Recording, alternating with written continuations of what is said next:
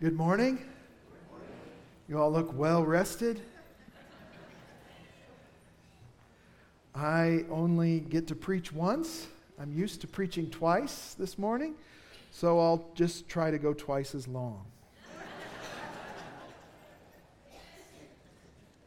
This morning we're going to be talking about the righteous demands of God's law and of God's impartial judgment. And to introduce this idea to you this morning, I want to take you first, not to Romans. We'll be in Romans 2. But instead to Matthew 19. I want to take you to Jesus first. Matthew 19. And it's the story of the rich young ruler and Jesus' interaction with him. In Matthew 19, 16 through 26, let me read it for us. Someone came to Jesus and said, "Teacher, what good thing shall I do that I may obtain eternal life?" And Jesus said to him, "Why are you asking me about what is good? There's only one who is good. But if you wish to enter into life, keep the commandments." Then he said to him, "Which ones?" Jesus said, "You shall not commit murder, you shall not commit adultery, you shall not steal, you shall not bear false witness, honor your father and mother, and you shall love your neighbor as yourself." The young man said to him, "All these things I have kept. What am I lacking?" Verse 21, Jesus said to him, "If you wish to be complete,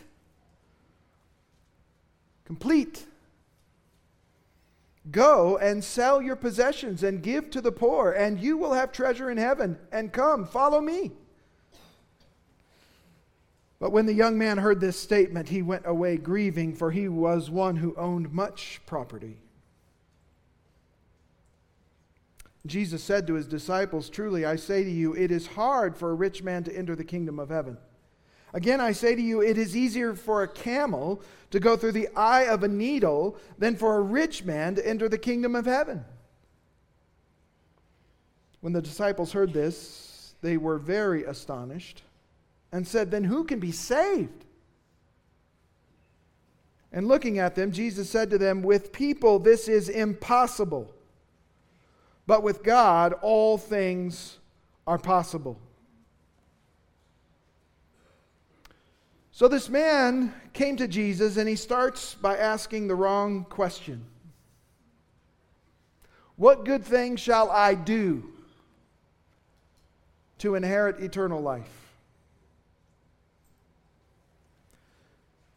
The man had too small a view of goodness and too high a view of himself.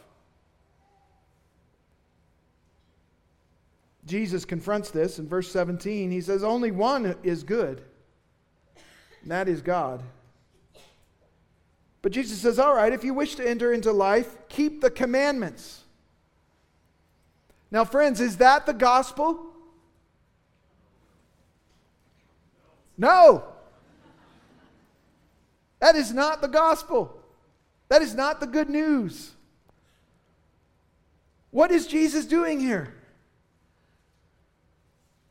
He is testing the man for self-righteousness. He is seeking to tear him down in order to build him up. He is seeking to point out his need in order to show him who it is that can meet that need.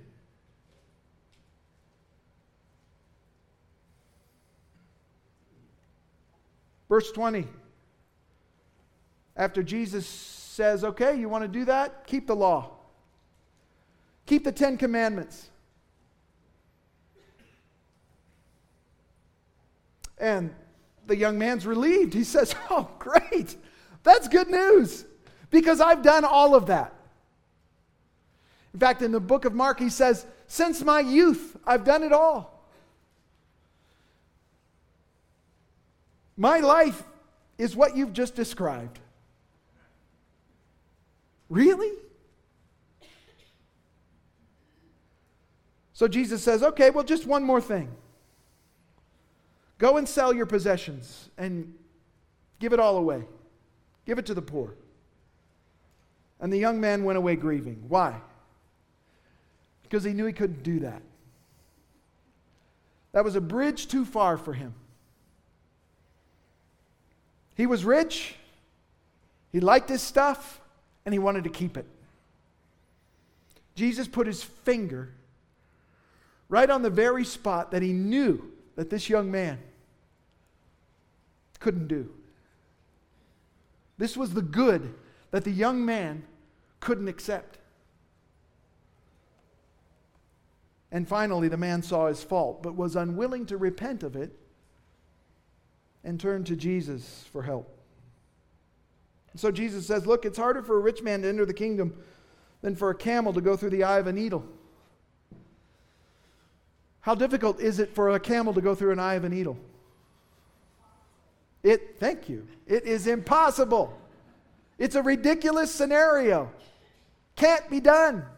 People say, oh, the eye of the needle was a gate, and it was difficult, but with difficulty, a person could go through the eye of the needle gate on a... No, that's not what Jesus is saying. It's a preposterous, impossible scenario. And that's the point. Then who can be saved? The disciples ask, rightly. Wait a minute. Who can be saved? And Jesus says, with people this is impossible, but with God all things are possible. Jesus is contrasting salvation by law, salvation by works, and salvation by the gospel of God's grace. The law can't save us because we can't perfectly obey it. And that is why we need the gospel, God's gracious provision. God graciously provides the satisfaction of His divine law through the gift of His own Son, Jesus Christ, the perfect, sinless Lamb of God. We can't fulfill the law of God because we can't obey it. That's why we need the gospel. And what we can't do, Jesus did. And He did it for us. Now, why do I share that story? Because Paul is doing essentially the same thing that Jesus was doing here in Romans chapter 2. He is pressing home the righteous demands of the law and our inability, our complete inability, the complete impossibility to do all that the law commands us. And in this way, Paul is showing us, just as Jesus did, our need of the gospel, our need of God's deliverance. For with man this is impossible, but with God all things are possible. When I was a young boy, I remember my pastor growing up saying, you got to get them lost before you can get them saved. In other words, a person's got to be convicted. A person's got to get to the point where they are convinced of their own guilt, of their own inability, before they will ever cling to, run for the grace of God in Jesus Christ. Otherwise, they say, great, I've been doing this since I was a young kid. I'm in good shape, Jesus. I don't really need you to do anything for me because I've done it all. And that is the place of condemnation. That is the place we must be moved away from. We've got to become convinced of our own guilt before we will ever receive the solution that God has provided through His Son, Jesus Christ. So, with that in mind, let's look at Romans chapter 2, verses 6 through 16. Romans chapter 2. You there already? You guys are way ahead of me. Thank you. Romans 2, 6 through 16. God is the one who will render to each person according to his deeds. To those who by perseverance in doing good seek for glory and honor and immortality, eternal life. But to those who are selfishly ambitious and do not obey the truth, but obey unrighteousness, wrath and indignation. There will be tribulation and distress for every soul of man who does evil, of the Jew first and also of the Greek. But glory and honor and peace to everyone who does good, to the Jew first and also to the Greek. For there is no partiality with God. For all who have sinned without the law will also perish without the law. And all who have sinned under the law will be judged by the law. For it is not the hearers of the law who are just before God, but the doers of the law will be justified. For when Gentiles who do not have the law do instinctively the things of the law, these, not having the law, are a law to themselves, in that they show the work of the law written in their hearts, their conscience bearing witness, and their thoughts alternately accusing or else defending them, on the day when, according to my gospel, God will judge the secrets of men through Christ Jesus. This is the Word of God. Let's pray and ask for God's help to understand it rightly.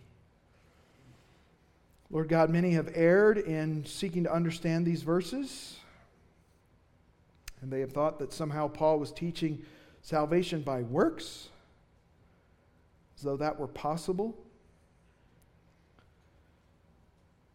Lord, help us to get this right. Help us to understand that you are a God who judges justly, that you are a God who judges without partiality. And let us free from your just judgment of sin. For if we seek to stand on our own before you, we will fall.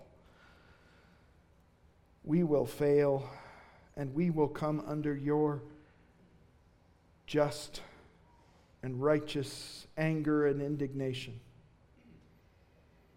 So show us our own sin that we might run from it and run to the cross, run to Jesus by faith, trusting solely in him. We ask it in Jesus' name. Amen. Well, as we walk through this curious passage, we're going to see three important lessons about the judgment of God. Three important lessons about the judgment of God. Now, it's important as we begin here for you to notice here that all these lessons I'm sharing with you today, are about the judgment of God. You're going to see that in each main point. The judgment of God, the judgment of God, the judgment of God. This is what Paul is talking about. He's focusing in on the nature of and the basis for God's judgment of mankind. Paul is not talking about salvation here. Paul is not talking about God's grace here. Paul is not talking about the gospel here. We're going to get to that. But that grace and salvation and gospel are not Paul's interest here. So don't go there in these verses. For if you do, you will end up confusing law and gospel. Law and gospel are two separate categories. Two distinctive ideas and concepts in the Scriptures. They're related, but they are not the same thing. Law says do. Gospel says done. Done in Christ. So that's important to keep in mind as we move forward. Paul's focus here is God's law, which is the basis of God's judgment. God's law is the basis of God's judgment. Paul is not talking about the gospel, which is the good news that Jesus has fulfilled the law on our behalf and paid the price for all our sins, all the times that we've broken God's law. Paul is laying down the law here, all right? That's what he's doing. He's laying down the law. He's not offering up gospel hope here. And I trust you'll be able to see this more clearly as we move through it. So with that in mind, let's look at our first lesson about God's judgment. First of all, God's judgment, again, that's what we're focusing on. God's judgment is an impartial evaluation of each person's deeds, verses 6 through 11.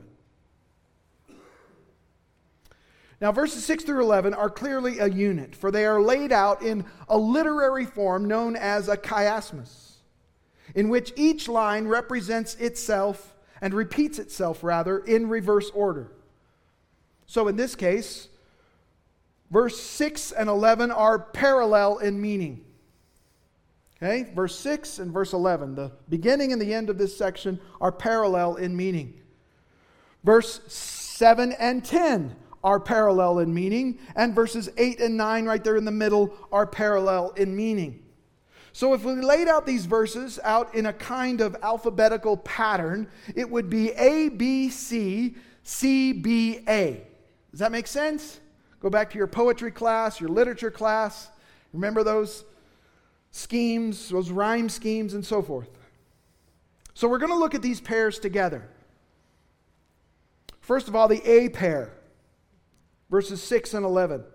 God will render to each person according to his deeds, verse 6. Verse 11, for there is no partiality with God.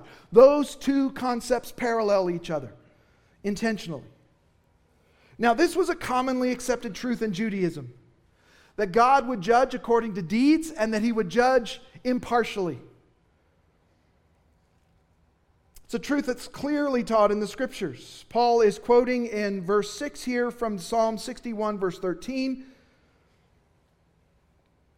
God will render to each person according to his deeds. God is an impartial judge, rendering to each person what each person truly deserves in accord with their deeds. Now again, this is about God's judgment. Okay, don't slip grace or gospel or salvation in here. This is judgment. This is the standard by which God judges humanity, according to their deeds, and he does so impartially. God doesn't play favorites. Deuteronomy 10:17, for the Lord your God is the God of gods and the Lord of lords, the great, the mighty, and the awesome God, who does not show partiality nor take a bribe. He can't be influenced. You can't schmooze God. You can't bargain with God. You can't make a deal with God. You can't buddy up to God. You can't butter him up. And you can't buy him off. He is holy and just, and because he is holy and just, he judges impartially. He doesn't play favorites. He doesn't bend the rules for some and not for others.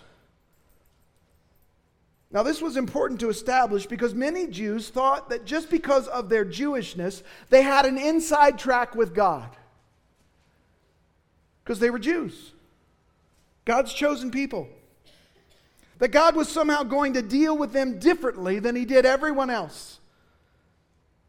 That they were on good terms with God just because of their status as Jews. Paul says here clearly that this is not the case. God does not show partiality when he judges. He judges with righteousness and justice. That means when it comes to God's judgment for sin, there is no one who gets a free pass. There is no one who gets special treatment. God is impartial and judges everyone justly, impartially, and according to their deeds. You don't get a pass for being an American. You don't get a pass or special treatment because you were born in a Christian home. You don't get a pass because you're a Presbyterian or a Baptist.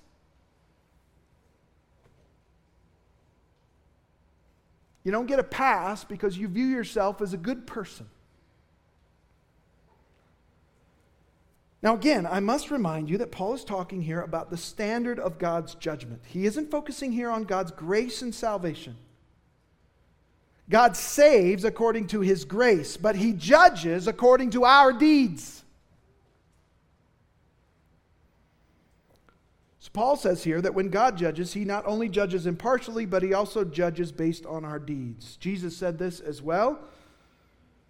The Son of Man is going to come in the glory of his Father with his angels and will then repay every man according to his deeds. Matthew 16:27. Our deeds are what we do.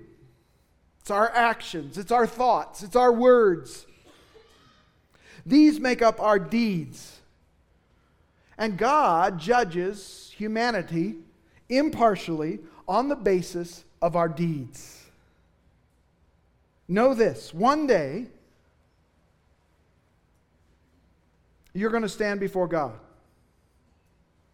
And if you're going to stand before God on your own 2 feet, apart from Christ, on the basis of your own life, know this, that God will judge you based upon your deeds.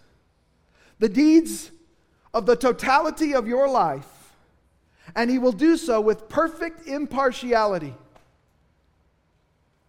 You're not going to stand before God and say, we're good, right?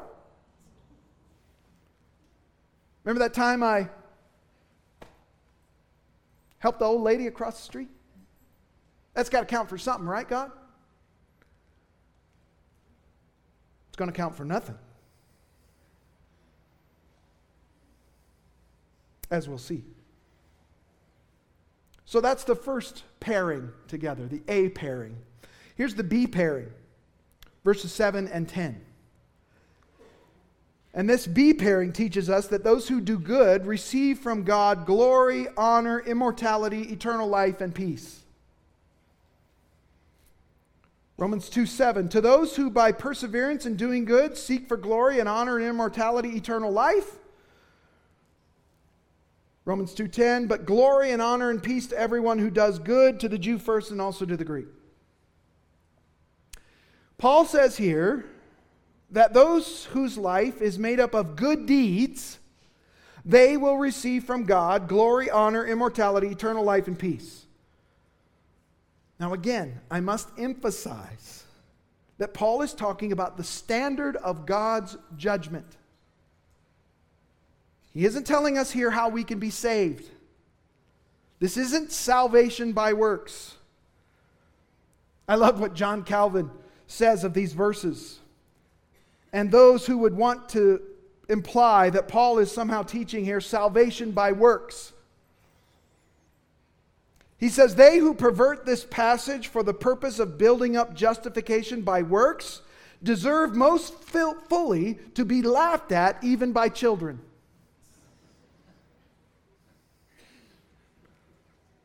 So don't go there. Paul is talking here about the nature and standard of God's judgment. When God judges, he judges according to deeds. And there are only two possible outcomes for such a judgment: eternal life and divine wrath and anger, as we'll see in the next pairing.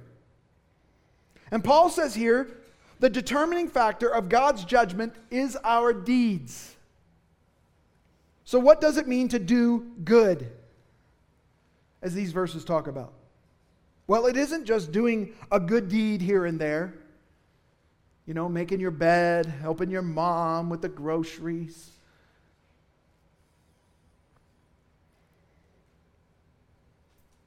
It isn't even about having your good deeds on Judgment Day outweigh your bad deeds. That's not what Paul's talking about. He's talking about persevering in doing good. So what does that mean? Persevering in doing good. It means living an absolutely perfect life. A life in perfect, unerring conformity to God's law. That just got harder.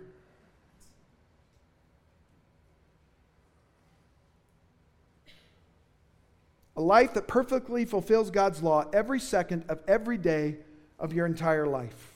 That's what's required. The law says, do this and live. Jesus said that to the rich young ruler as he preached the law to him. He said, do this and you'll have eternal life. Good luck with that. Leviticus 18:5 says, "So you shall keep my statutes and my judgments, by which a man may live if he does them." Deuteronomy 27:26, "Cursed is he who does not confirm the words of this law by doing them." See, the problem with the law is we can't do it. We can't fulfill it. We can't be obedient to it. We can't do it. And that's what the law demands. It demands that we do it. It demands that we're obedient to it. We can't keep the law perfectly, which is God's requirement. James reminds us that if we sin in even one part of the law, we're guilty of all of it. James 2:10, "For whoever keeps the whole law and yet stumbles in one point, he has become guilty of all." And Paul says in Galatians 3:10, "For as many as are the works of the law are under a curse. For it is written, Cursed is everyone who does not abide by all things written in the book of the law to perform them." The law can only curse us. The law only convicts us. The law only makes us guilty.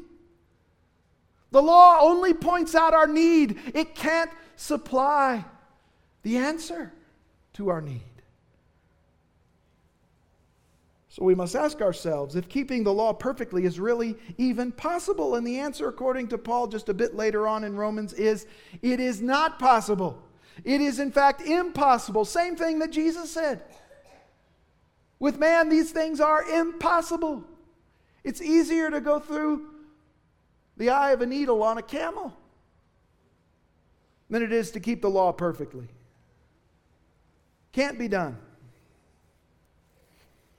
Romans 3:10. We'll get to it in a little bit. Romans 3:10. "As it is written, there is none righteous, not even one." We all fail the test. Romans 3:12, "All have turned aside. Together they have become useless. There is none who does good." Do good and live. Problem is, you can't do good. There is none who does good. There's not even one. So Paul here is either blatantly contradicting himself and twisting the gospel within 2 chapters of each other, or he's trying to make a point. And that is what Paul is doing. The point he is making is that if you are going to try and achieve eternal life on your own, in your own strength, by your own effort, then you would need to be perfect as regards the law of God. Your life would need to be a life that is persevering in doing good. If you're going to stand on your own at the judgment, then you're going to need to be perfect. And as we just read from chapter 3, we aren't actually able to do this. Not even one of us. So this path to eternal life by living a perfect life isn't actually an option, isn't actually open to us.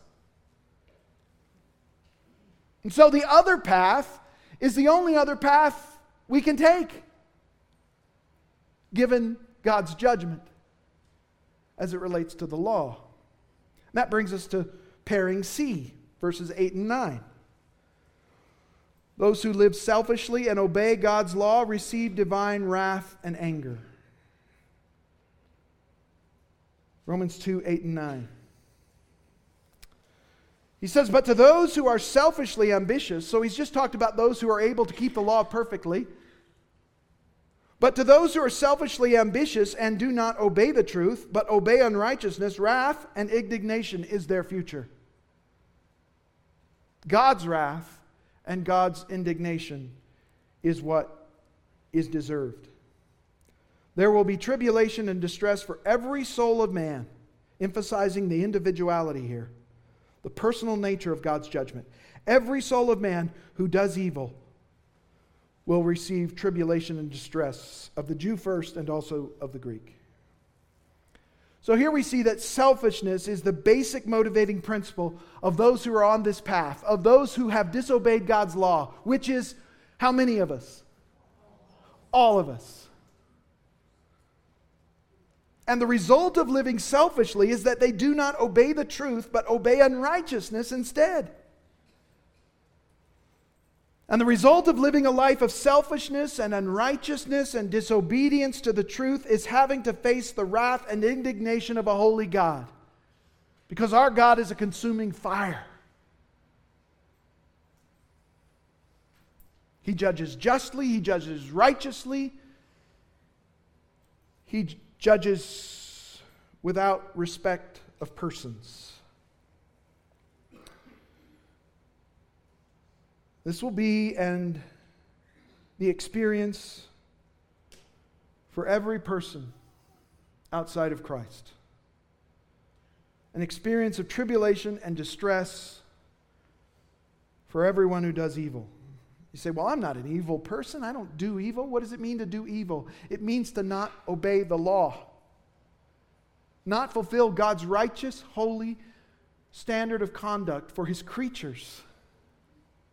Made in His image, made to glorify Him by doing what He commands.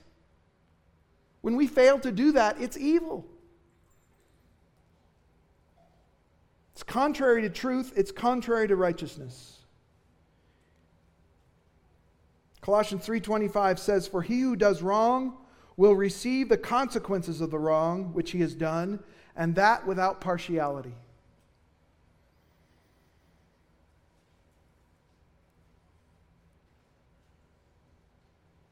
Those who end up on this second path, which is everyone outside of Christ, simply get what they deserve. Simply get what justice demands, what the holiness of God demands.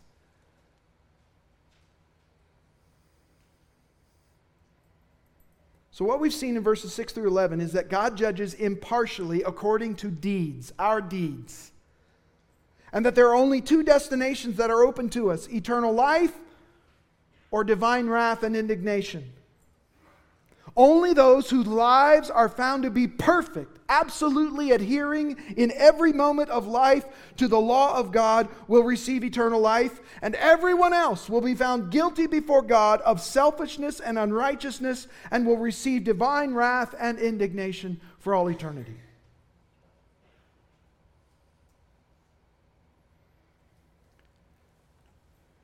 That's the first lesson to learn about God's judgment. Second lesson. God's judgment, again, remember, we're talking about God's judgment here. The nature of God's judgment, the standard of God's judgment, the implications of God's judgment. God's judgment demands the personal, perfect, perpetual performance of His law, verses 12 and 13.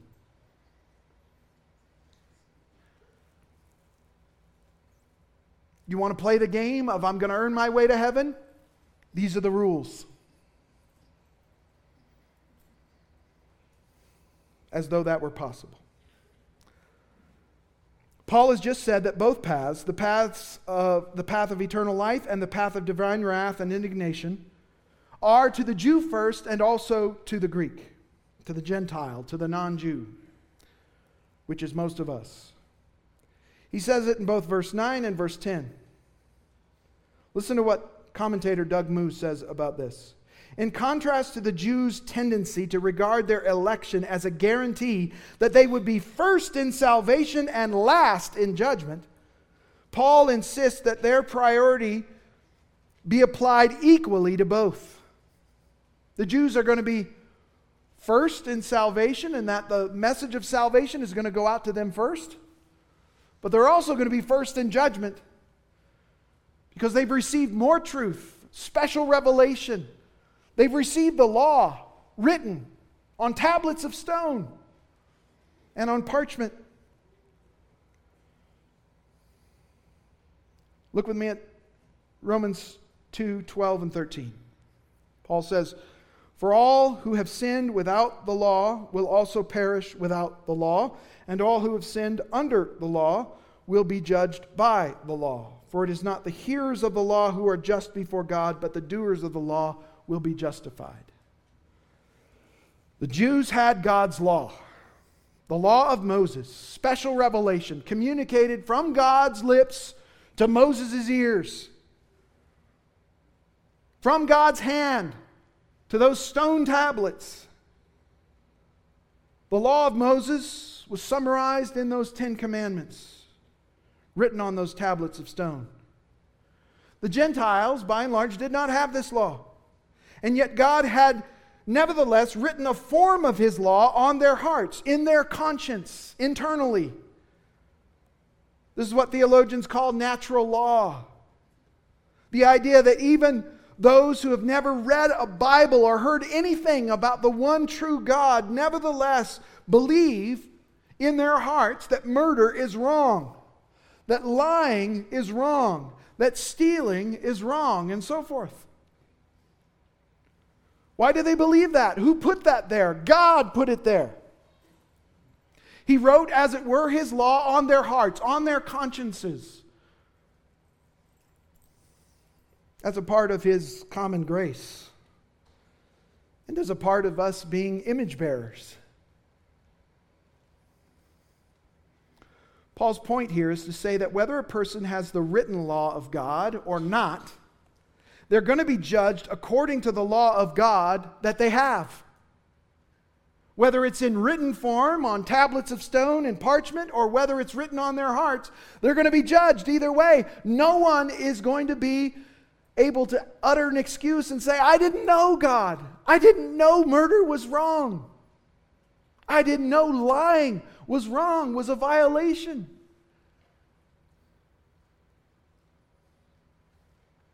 Believing the lie, they exchange the truth of God for a lie. They suppress the truth in unrighteousness, taking us back to Romans 1. This is what sinful humanity does. But they are still left without excuse because they have the law of God in one form or another. More explicitly in the law of Moses, more implicitly and internally in the law of conscience.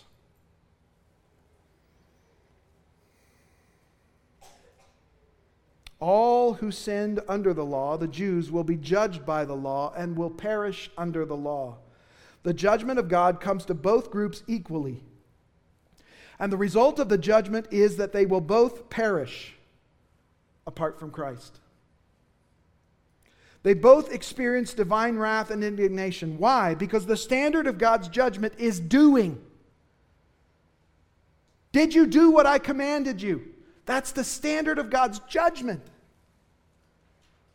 Doing the law. Romans 2:13, for it is not the hearers of the law who are just before God, but the doers of the law will be justified. Now, once again, I remind you that Paul is not laying out the plan of salvation here.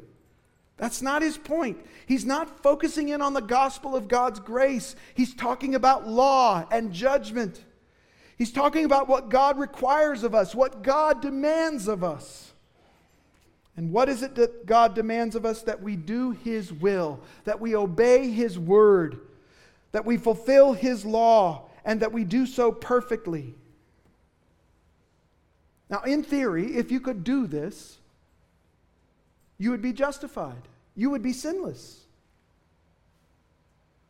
You would be like Jesus. You wouldn't need salvation. You wouldn't need a redeemer. You wouldn't need a savior. Now, here's the first mention of the word justified or justification in the book of Romans. We're going to see it a lot. The word justification is the judicial decision of God to regard a sinner as just or righteous in His sight. It is for God to declare you right with Him, with all the benefits that go along with that. And in theory, if you kept the law perfectly, you would be justified in God's sight because you wouldn't be guilty of sin. But what is it we know from the rest of Scripture? We are all guilty of sin. We have all fallen short. That's Paul's whole point here, to prove beyond a shadow of doubt to all of us that we are all guilty of breaking God's law and that God, as the impartial judge, is just in condemning us. See, the Jews had a tendency to think that they were special. They were God's chosen people, chosen out of all the other nations of the earth. God chose them to be a special people and nation. They had a tendency to think that they were special because they had God's law, God's written commandments. But possessing the law and hearing the law and doing the law are two different things. Hearing the law merely, read and taught, is not the same thing as doing the law, fulfilling the law, obeying the law. It is only the doers of the law who will be just before God. And as we've already seen, we are all of us incapable of doing God's law perfectly. God's law demands personal, perfect, perpetual performance. Personal, the individual, me. This is a requirement for me. It's not a communal. This is not a group activity. It's not a group project. God demands this of me as He demands it of every single human individual. Personal, perfect, unerring, never making a slip up. Every moment of every day, every thought, every word, every deed in complete fulfillment of God's law. Perpetual, all the time. You're never off the clock. Always, unceasing, performance, doing. Not just hearing it, not just going to church, not just doing is what is required. God says, "You shall be holy, for I am holy." That's the standard. That's the law. That's what's required of you and of me. Perfection. And we can't do it. We're so far from doing it.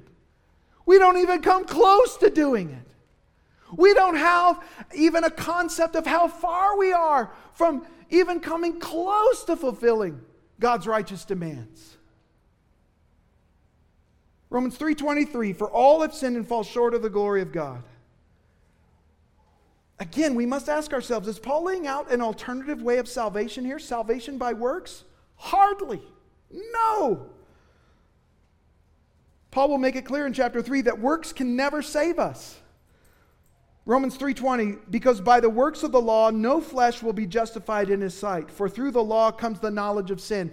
The law can never save us. It only condemns us. It only points out how far short we have fallen from God's righteous standard.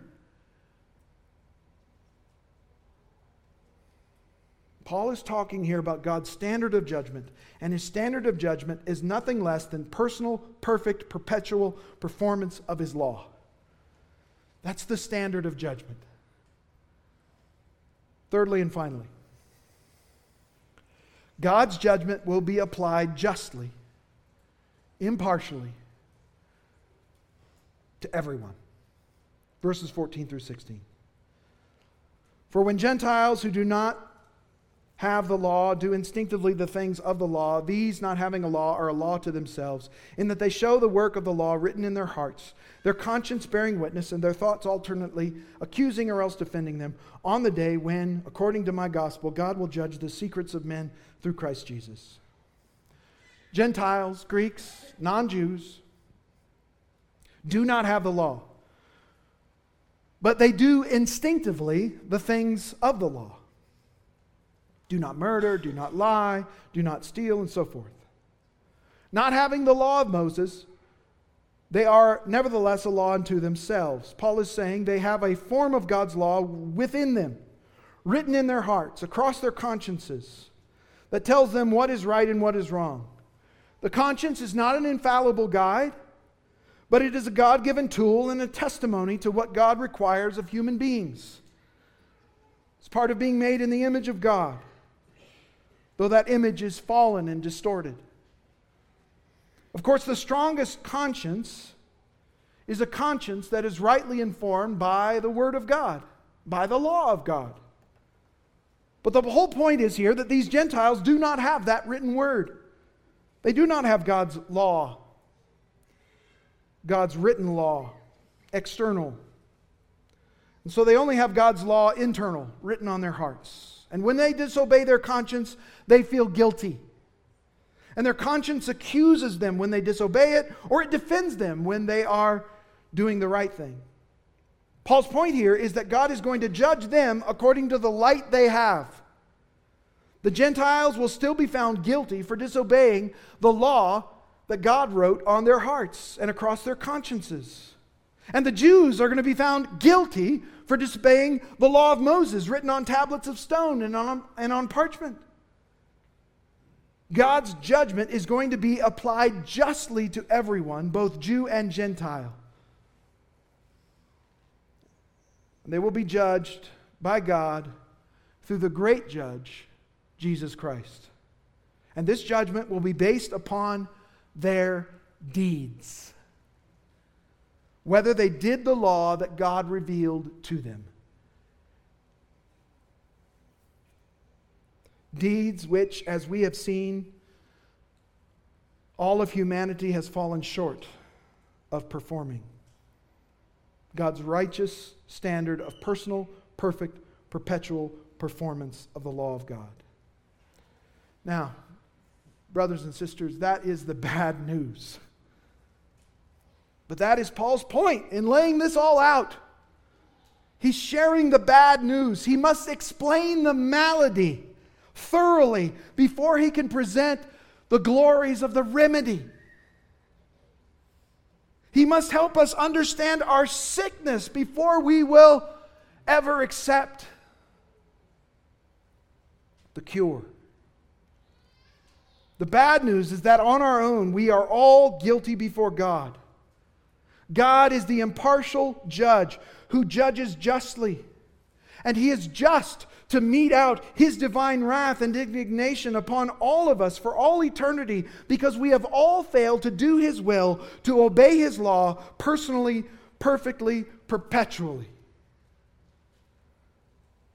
But guess what the good news is? The good news is that although there is no hope for you and me to obey God's law personally, perfectly, perpetually, there is one who did. Jesus Christ, the righteous one. Jesus always did what was pleasing to the Father. Every day of His life, every moment of His life. Jesus fulfilled all righteousness during His lifetime. Jesus, of whom God the Father twice from heaven stated, "This is my beloved Son, with whom I am well pleased." Jesus, who said He did not come to abolish the law, but to fulfill it, to do it, to complete it, to accomplish it. Jesus, the perfect law fulfiller, died on the cross as a sinless substitute for us, so that our guilt could be transferred to Him. He paid for our sins in full on the cross. But not only that, Jesus, as the perfect law fulfiller, also fulfills God's righteous law on our behalf, so that we are counted righteous in God's sight through faith in Jesus Christ. Our sins go to Christ. Christ's righteousness, His complete fulfillment of the law, goes to us in a great exchange. Purchased through the grace of God and the blood of Jesus Christ. Jesus fulfilled the law on our behalf. Hallelujah. We could never do on our own, obey the law perfectly. That which we could never do on our own, Jesus did. And He did it on our behalf. His righteousness becomes our righteousness when we repent of our sins and trust in Him as Savior. God gives it to us as a gift, received by faith in Jesus alone. What the law could never do for us, Jesus has done. Let me read from Romans 8, 3 and 4 as I close. For what the law could not do, weak as it was through the flesh, God did, sending His own Son in the likeness of sinful flesh, and as an offering for sin, He condemned sin in the flesh, so that the requirement of the law might be fulfilled in us. Not by us, but in us, as Christ comes and indwells in us, and we're spiritually united to Him, so that all of His righteousness becomes our righteousness. There's a great little poem attributed to John Bunyan. And now I'm really closing. Here's the poem. Run, John, run. The law commands, but it gives us neither feet nor hands. Far better news the gospel brings. It bids us fly and gives us wings. In Jesus Christ, God has supplied all that we lacked. And it's ours for the taking by faith in Jesus Christ. Let's pray together. Thank you, God, for supplying so graciously all that I lacked through the gift of your Son, Jesus Christ. All that my efforts, all that my works deserve is your judgment. Your wrath, anger, and indignation eternally. That's all I've earned. But in your grace, you've sent your Son to do for me what I could never do for myself. Supply all that I lacked. Forgive all that I've done. And provide my every righteousness, received simply by faith, trusting in Jesus alone. What a gospel. Thank you, Jesus. It's in Christ's name we pray. Amen.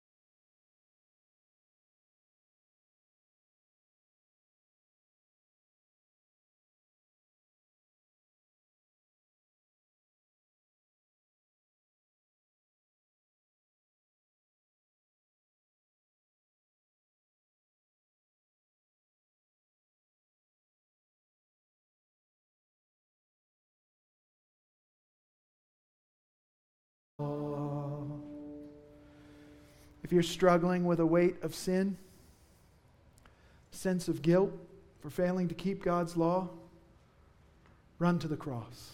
Run to Jesus Christ. He's done for you all that you needed to have done for you. Trust in Him. Romans 8:1 says, "Therefore there is now no condemnation to those who are in Christ Jesus." All God's people said? Amen. How can that be? Romans 8:3, "For what the law could not do, weak as it was through the flesh, God did, sending His own Son in the likeness of sinful flesh, and as an offering for sin, He condemned sin in the flesh." Go with no condemnation if you are in Christ Jesus.